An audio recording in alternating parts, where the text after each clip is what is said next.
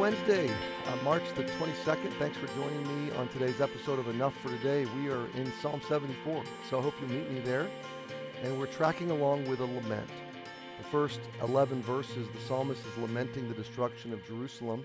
Verse 12 is the turning point, for God is my King of old, working salvation in the midst of the earth.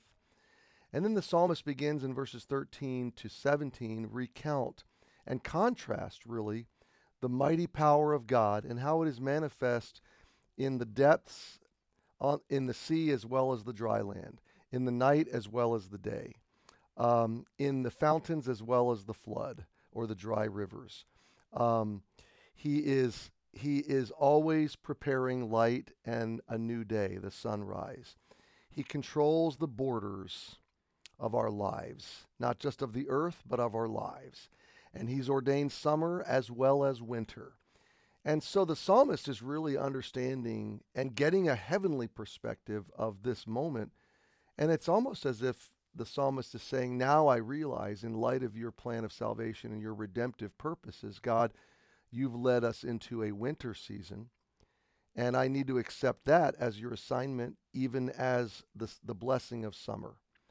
And my friend, there's a great lesson there, and we see this in verse 17. Thou hast set all the borders of the earth, thou hast made summer and winter.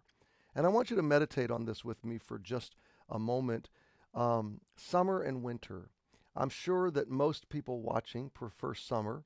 And even as I record this, we're experiencing one of our messiest, nastiest winter days in New England. And yet, the first couple of winters really got me. I just wasn't prepared for them. I didn't know what to expect. I didn't realize how gray and low-hanging clouds would impact me emotionally, psychologically, and long seasons of such. It's not the cold or the snow so much as the wet and the gray and the melancholy of that feeling. And after about my second time through, I began to realize, okay, I'm going to preempt this. I'm going to look at this differently. I'm going to get ready for this, and I'm going to see it as a unique, God-given opportunity. So in the summer, we can enjoy the sunshine, lay out on a swing, sit out on a lawn chair. We can barbecue, we can grill, we can go to the lake, we can go for bike rides and walks, we can eat ice cream. And in the winter, almost none of those things are possible, at least not pleasantly so. Ice cream is always pleasant, I might add. But the winter brings different kinds of moments, different kinds of enjoyment, different kind of stewardship. In the winter, for me, there's lots of practical things like vitamin D and exercise and things like that. But spiritually, there's a different kind of depth with God. There's a different kind of study, a different kind of reading, a different kind of use of time. A different kind of way to cultivate my heart. And this is a little bit of the takeaway of what the psalmist is understanding. God, you're still king. You're still working salvation. And you are present, and you are God of summer as well as winter. So in the summer, I'm going to enjoy the long days and the sunshine.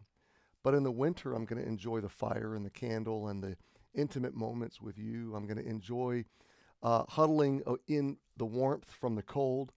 I'm going to enjoy the darkness, and I'm going to light some lights and open your word and walk with you, and I'm going to grow. I'm going to cultivate my deep life through the winter months. And my friend, this is what sorrow, this is what sadness, lament, grief, this is what hardship or trials, they present seasons of opportunity where we can go deeper. It may not be all sunshine and joy and lawn chairs and fireflies, but God is there. His mercy is real. His grace is real. And when we embrace the winter as the summer, when we embrace the dry river as well as the fountain, when we embrace the night as well as the day, we find that we can hide in God, we can enjoy His presence, we can encounter His mercy at a new depth. And we discover even in the night, He is wonderful. So my friend, take hope that God sets the boundaries and He controls and is active and loving and present in winter and summer. And you steward your winter of soul. and know him in it. So happy Wednesday, and I'll see you tomorrow.